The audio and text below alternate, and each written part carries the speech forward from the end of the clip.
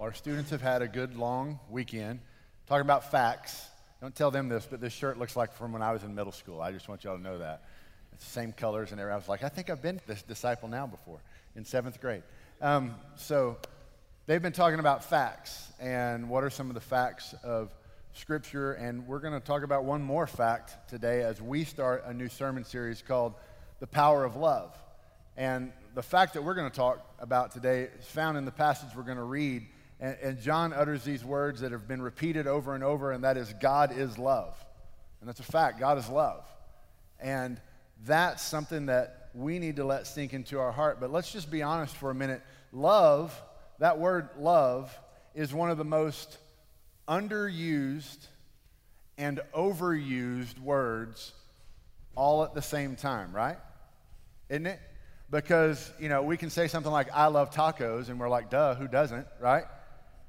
And then you have to express that, I love you to someone, but yet we're saying the same word, and sometimes we overuse it on things that aren't really that important, and sometimes we underuse it on things that are really important. And it's a struggle sometimes to figure it out because of what we've experienced in life and what we've gone through and all the things that get attached to this word. Sometimes it makes it very, very difficult to just figure out what is all of this about and how am I supposed to love and receive love. And you just need to let all this sink in today. That every time you're going to see, by the way, we're going to read 5 verses, and in those 5 verses you're going to see the word love 13 times. And let me just tell you what's happening in your head and what's happening in my head when we read that. Every time I'm going to say the word love as we read this, you're taking all of your experiences, all of the things that have happened in life, maybe bad things that have happened with that, good things that have happened with that, and you're bundling that all together. And every time I say that word, you're seeing it right there. But what John is talking about is something that actually looks different than what we see here in our interactions and what we experience on our own without God. And so that's why sometimes it's a struggle for us to distinguish the difference between I love tacos and I love you. Because sometimes we don't see that there's a difference in this and we don't experience that there's a difference in that. But let's look at this passage. It's in 1 John chapter 4. Starting in verse 7, here's what John writes. He says, "Dear friends, let us love one another because love is from God. And everyone who loves has been born of God and knows God. The one who does not love does not know God because," and here's this phrase, "because God is love." And that's your fact. God is love. God's love was revealed among us in this way. God sent his one and only Son into the world so that we might live through him. Love consists in this, not that we loved God, but that he loved us and sent his Son to be the atoning sacrifice for our sins. Dear friends, if God loved us in this way, we must also love one another. And in verse 12, he says, "No one has ever seen God. If we love one another, God remains in us, and his love is made complete in us." So here's the underlying truth, the foundational statement that John's saying right up front is that true love comes from God. True love comes from God. All these other things that you may have experienced in the world that are packaged around this word love, you have to figure out whether those are the things that come from God or not. But true love comes from God. That's why he writes, "Dear friends, let us love one another because love is from God." John has been writing this book, and now you got to understand that when John's writing, he's writing this book to those who are in the church, and those who are in the church who are striving to follow Christ. At this particular time, they're struggling with some things because people are teaching things that they don't know if they're supposed to follow these things. There's some people who are kind of trying to lead people astray, and so that's John's audience. And so when he writes some of these things, you have to remember who he's talking to. But he's writing these things to let people understand true love comes from God, and if anybody's preaching, teaching, or exemplifying anything that's any different, then that's not from God. And the reason he's saying that is because people are trying to figure out, who do I listen to and who do I follow? And isn't that something we all struggle with in life? We're trying to decipher, who are the people in life that I'm supposed to listen to? Who are the people in life that I can trust, that I can rely on, that are truly going to be there for me? How am I supposed to follow these people? And so when people start teaching and saying different things, and really what happens in our culture when they take this word love and they start attaching it to a lot of different things, it's hard for us sometimes to figure out, well, what are they really talking about when they're talking about love? And so John writes, true love comes from God. And that's why he says, dear friends, let us love one another, because love is from God. And so when we are wrestling with this, we need to remember that true love comes from God. And John's making an overall point here as well. You can put this in your blank. What he's trying to get across is that following Jesus and loving others are inseparable. You can't take the two and separate them. What he's saying is that if you are a person who says that I believe in God, I've asked him into my heart, I'm a Christian, I'm trying to follow him, however you want to package that phrase, what John is saying is that if you are following Jesus, then it should be evidenced in your life, because we should be able to see that you're loving others. The inverse of that, John also implies all throughout his letter. If you're not loving others, you should search your heart to try to figure out, are you truly following God? Or are you following somebody's false idea of God? Or are you following somebody else's explanation of God? Because he says God is love. And if you are a follower of Christ, then you will love other people. God's nature is love. This is in your notes already for you. You didn't have to write it all down. God's nature is love. And as a follower of Jesus and a child of God, I'm going to become like him. Now, if you think that's complicated, just think about this. You become like whoever you follow, correct? I mean, you can take Christianity and the Bible and everything and set that aside for a minute. Let's just have a logical conversation. You become like who you follow, right? If I say that I want to get better at something and I start listening to somebody's teaching and I start taking their advice and I start doing things, I am doing what? I'm becoming more like that person. I'm taking on their qualities. I'm doing these things. This is what John is saying, is if you're a follower of Jesus Christ and you're doing the things that he's asking you to do, then you are becoming like him. And so, therefore, the fact that I love others is evidence that I'm truly following God. Because John's saying following God and loving others is inseparable. So if you are truly loving others, it is one of the ways that you can prove to yourself, that's the key word, you're not trying to prove it to anybody else, but you prove to yourself that I'm truly following God, that he's making changes in my life.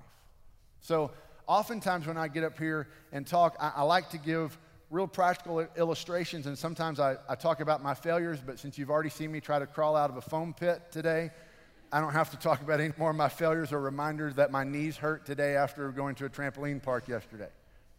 But I do want to tell you something that I can just be honest with, that hopefully would be an encouragement to you. I can tell you, I can stand in front of you today and I can tell you that God's love is real, because I look at 48-year-old Lyndall and I compare him to 25-year-old Lyndall and I compare him to 15-year-old Lyndall, and I can tell you that there's been heart change along the way, because my capacity to love other people has grown, not because I've become older and wiser and better, but because God has been changing my heart since I've been trying to follow him. Because, man, I'm just telling you what, 25-year-old Lyndall, things were cut and dry. And if you didn't think like me, act like me, talk like me, then I'd be willing to tell you why you were wrong about everything. And I forgot why all that was, so now I have to admit that I don't know everything anymore. And sometimes I just want to meet people and love on them, and I promise you, that comes from God, doesn't come from me. Because I'll also tell you that at times I'm one of the most unlovable people on the planet, and I bet some of you feel that way as well. But yet, sometimes we just want to turn it around and talk about how unlovable everybody else is, and we don't really sometimes look at the fact that, man, we're hard to love as well. You see, that's why I say that sometimes this is the most complicated word to talk about, because it gets attached to so many things. And we've had so much life experience and so many things that we've dealt with this. Let's just be honest. There's not a person sitting in this place that hasn't had some sort of wound from somebody that loves them or said that they loved them. And so when we see that we're supposed to love other people and we immediately in our mind go to that experience, we go, I'm out. I'm not going to do that again. Some of us are hurt in such a way that we just go, I'm just going to live the rest of my life saying I don't need anybody else but me, because anytime I try to love on other people, it just ends up me being hurt all the time. And so we just go, I'm just going to go away from this. Let me just tell you something. That's not godly love at work in your life. That's worldly love. There's limitations on these things. Let me explain it this way. Godless love always falls short. Godless love always falls short, meaning this, that if you are trying to love in a way that doesn't have Christ at the center of it, it's always going to fall short. Because I'm an imperfect person and I'm trying to love imperfect people. And if we don't have God in this equation, then there's going to be something missing all the time. And some of us have experienced this in our personal relationships and relationships with friends or family or former friends and family, however you want to word that. And so when we start talking about God's love, a lot of us, instead of feeling loved and connected, we feel guilty and left out and out in the cold. That's the world talking to you, okay? So you need to learn to let that go. And you need to understand that what John is saying is that there is a love that comes from God that can meet you and fill your heart in such a way that you feel that you have everything that you need, that even at those times when you feel like I've got nothing to give to anybody else, that you actually can love other people because you are so loved by God that you are able to give to other people even when you think that they're going to drain you dry. That's the type of love that God's talking about. God's nature is love. As a follower of Christ and a child of God, I can become like him. Therefore, how I love others is evidence that God is living in me. Godless love falls short. So, logic would tell us, right? Logic would tell us that the better I take care of myself, that the more then I would have to give to others, right? Wouldn't that seem right? But this is one of those truths from God that I will tell you makes no logical sense, but makes perfect spiritual sense. And this is what it is. God says the more that you give to me and the more that you love me, you will find then that you have more to share with other people. Now that doesn't make logical sense. If you in your human mind try to sit down and write this out on a sheet of paper and go, this will make perfect sense. If I give it all to God, then I'll be able to give it all to, wait a minute, I only have one all. So if I give it all to God, I've got nothing to give over. Wait a minute, how's this supposed to work? You'll never figure it out. And there's a phrase we've come up with. I've shared it with our Explorers Bible study this week. Just let this sink in. Human logic has no formula to account for the power of God. So that's why when we try to figure this stuff out, you're never going to be able to figure it out. Because you can't plug God into the equation and go, oh, that's how that's going to work. Because we always go, if I give my all to God, I have nothing left to give. It would make sense that I need to keep it all for myself and take care of self and do all these things for myself so that I can maybe share a little bit of it with somebody else. But what God's formula to love is, love me with all your heart, soul, mind, and strength. You'll get everything you need from me. You'll get more than everything you need. You'll get so much from me that you'll have leftovers that you're sharing in abundance with everybody else. But if you try to do it on your own, you're never going to get there. And so that's what you need to understand. You see, there's reasons that we don't see miracles in our life. The reason we don't see miracles is when we live within our own power. When we only live within our own power, we're never going to see a miracle happen. But when we say, God, okay, I see what your word says. I see what I'm supposed to do. I'm going to go ahead and trust you in this. I'm going to give you my all and see if I have anything left to give to other people. Then it becomes a miracle because you begin to find out, oh my goodness, I get more from him than I could have ever imagined, and I have so much to give to other people now because I've given it all to God. That sentence doesn't even make sense. Can I just tell you? I'm a pastor standing up here going, do you hear the words that are coming out of your mouth? I mean, it's just like the sentence doesn't make sense to us in our head, but I promise you it's exactly the way God wants us to live. Give it all to him so that we have it all to give away. Because God is a creator God, and he can multiply things, even love, in our life, so much to the point that we have so much of it that we can't keep it all. We have to give it away. Paul writes about this in probably one of the most read passages about love, one of the most famous, if you will, passages in Scripture about love, 1 Corinthians 13. He says, if I speak in human or angelic tongues, but I do not have love, I'm just a noisy gong or a clanging cymbal. If I have the gift of prophecy and understand all mysteries and knowledge, and if I have all faith so that I can move mountains, but I do not have love, I'm nothing. And if I give away all my possessions, and if I give over my body in order to boast, but do not have love, I gain nothing. Now let me stop right there and just tell you what Paul's saying. He's saying if I'm full of good moral activity, but I lack a loving relationship with God, I'm gaining nothing. All these things I can do on my own power, and if I just continue to do all the things that I can do on my own power, all I get is what I can do. And I never get the power of God and the power of God's love in my life to be able to distribute and live through me. And look, it's embarrassing to all of us because we've all failed on it. And so we can all look back and go, man, I wish I'd have known that about, 48 years ago. But the great thing about God's love is he says, okay, so start today. So start now. Do this now. Trust me now and see what will happen from now forward. That's how God can work. He goes on to say, love is patient. Love is kind. Love does not envy, is not boastful, is not arrogant, is not rude, is not self-seeking, is not irritable, does not keep a record of wrong. Love finds no joy in unrighteousness, but rejoices in the truth. It bears all things, believes all things, hopes all things, endures all things. Love never ends. God is love. Love never ends. But as for prophecies, they will come to an end. As for tongues, they will cease. As for knowledge, it will come to an end. For we know in part, we prophesy in part. But when the perfect comes, the partial will come to an end. When the perfect comes, the partial will come to an end. When I was a child, I spoke like a child, I thought like a child, I reasoned like a child. When I became a man, I put aside childish things. For now we see only a reflection as in a mirror, but then face to face. Now I know in part, but then I will know fully as I am fully known. These three remain, faith, hope, and love, but the greatest of these is love.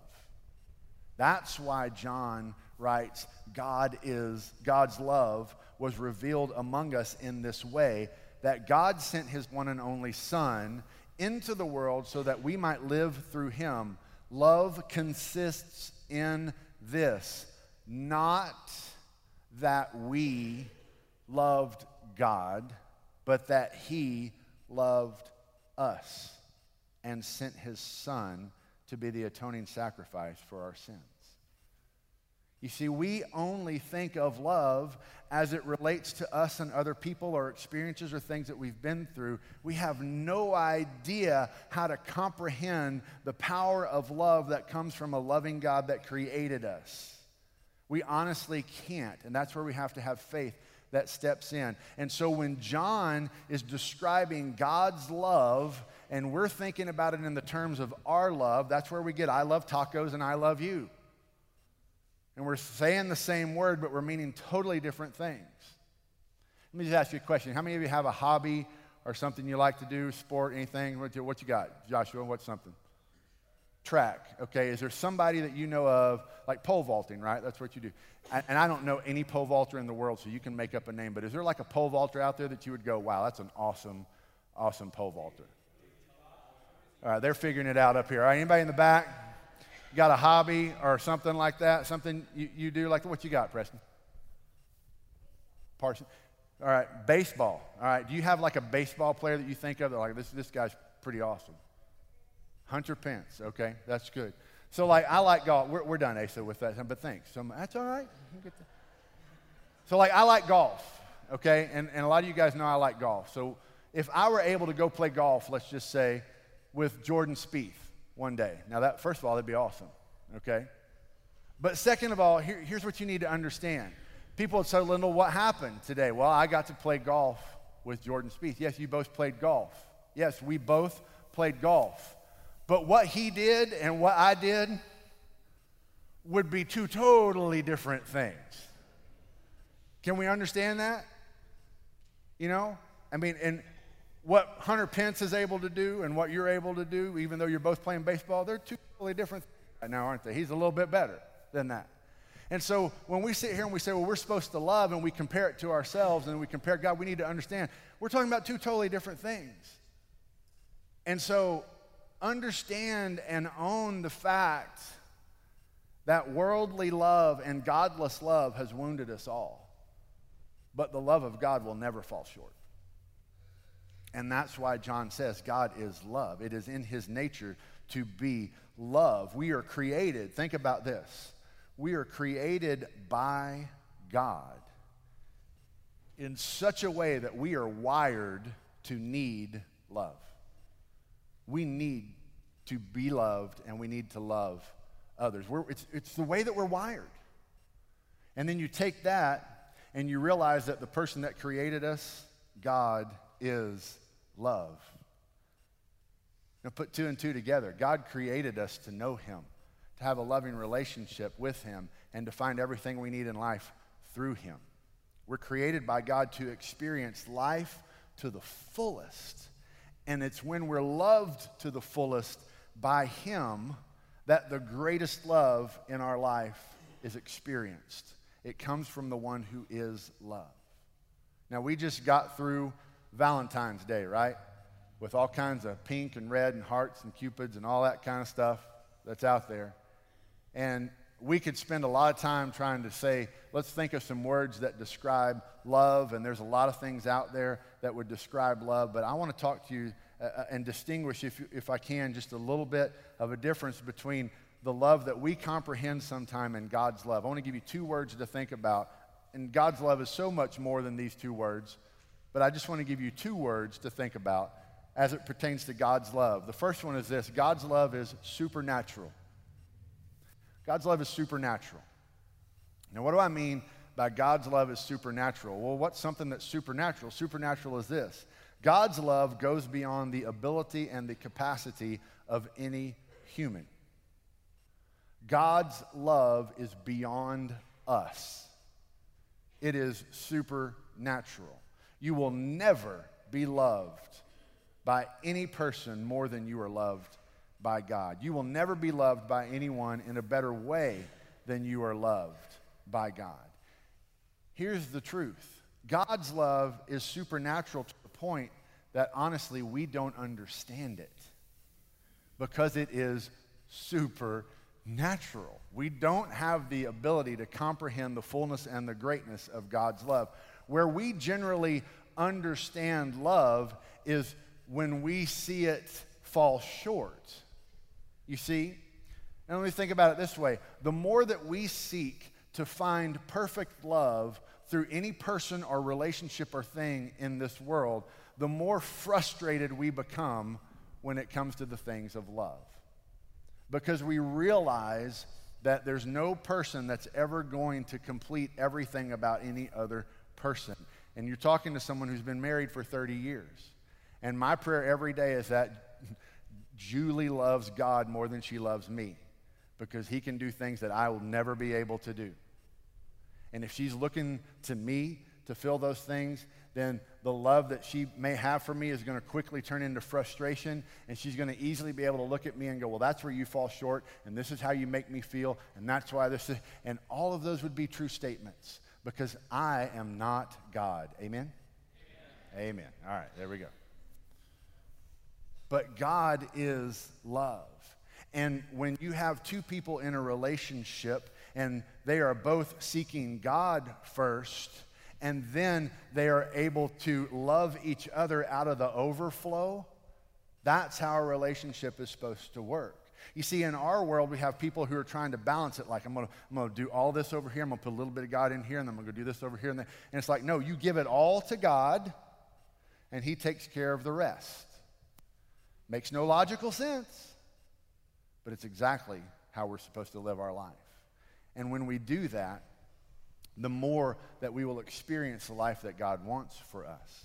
You see, the more that we find that love from a genuine and sincere relationship with God, the more able we become to love everyone in our life, and the more we find life. Can we just have a real moment? It's broken. We've all broken it. We've all fallen short. Some of you are immediately thinking about situations that you're in, relationships that have been, could have been, all that type of stuff. Sometimes you can't go back, but you can always go forward. So as I talk about this, I'm not talking about this to make you feel guilty. I'm talking about this to give you hope. That God's love never falls short, even though you may experience it over and over in your life in a way that does. If you will trust him today from this day forward and just give your all to him, he will show you love that goes beyond anything else because it's supernatural. It's something you can't do without him. And the other word I would talk to you about God's love is this. God's love is not only supernatural, God's love is sacrificial. God's love is sacrificial. God's love is constantly putting you and me first, even though he's worthy of everything. God's love is sacrificial. That's why John writes these words. God's love was revealed among us in this way. God sent his one and only Son into the world that we might live through him. Love consists in this, not that we loved God, but that he loved us and sent his Son to be the atoning sacrifice for our sins. So here's another thing that might not make sense in your life and where the state of your heart is right now and the state of your emotions, but God says if you want to find life, you put others before yourself. And when you give love away, even when it's undeserved, you will always have love because God is love. And when you are giving it away to other people, God will refill you with all that you need so that you can keep distributing and all that because the nature of God is love. He created you to love and to be loved. And when you're getting that from him, you have plenty for everybody else. So it's sacrificial. We shouldn't only think about love in the capacity that God loves me so much. He does. But we should think about it in the way of God loves me so much that I have everything I need to love others. Don't stop the sentence at just God loves me. That becomes a self-centered and a self-serving love. But the true life that God wants you to have is to take the things that he's given to you and be Jesus to somebody else in a tangible way. Did you notice that in verse 12 in this, just randomly in the middle of all this talk about love, John puts these words, no one has ever seen God. It's like, thanks, John. Thought we were talking about love. You know, there's lots of comments about this, but one that really rang true for me this week as I was studying this is somebody said, you know, one of the reasons that John put those words there was to just remind people that no one may have ever seen God, but as you receive the love from God and live it out to other people, that's how they're going to see him. They're going to see him in the way that you love them. And that's going to be their experience with God. That's why when Jesus was asked, what's the most important thing? What's the most important commandment? He said, love the Lord your God with all your heart, with all your soul, with all your mind. This is the greatest and most important command. And the second is like it. Love your neighbor as yourself. All the law and the prophets depend on these two commands. John has given us a real simple but real powerful message here. I'm going to close with this thought. To know love, I must love God. I must know God. To know love, I must know God. That's what John's saying. He's saying this is a real simple truth. If I'm going to know love, then I have to know God. And that's what it's all about. So let me just ask you this question. Do you know God? Do you know God? Do you know someone else's idea of him? Someone else, or do you know God? Would you bow your heads with me for just a minute?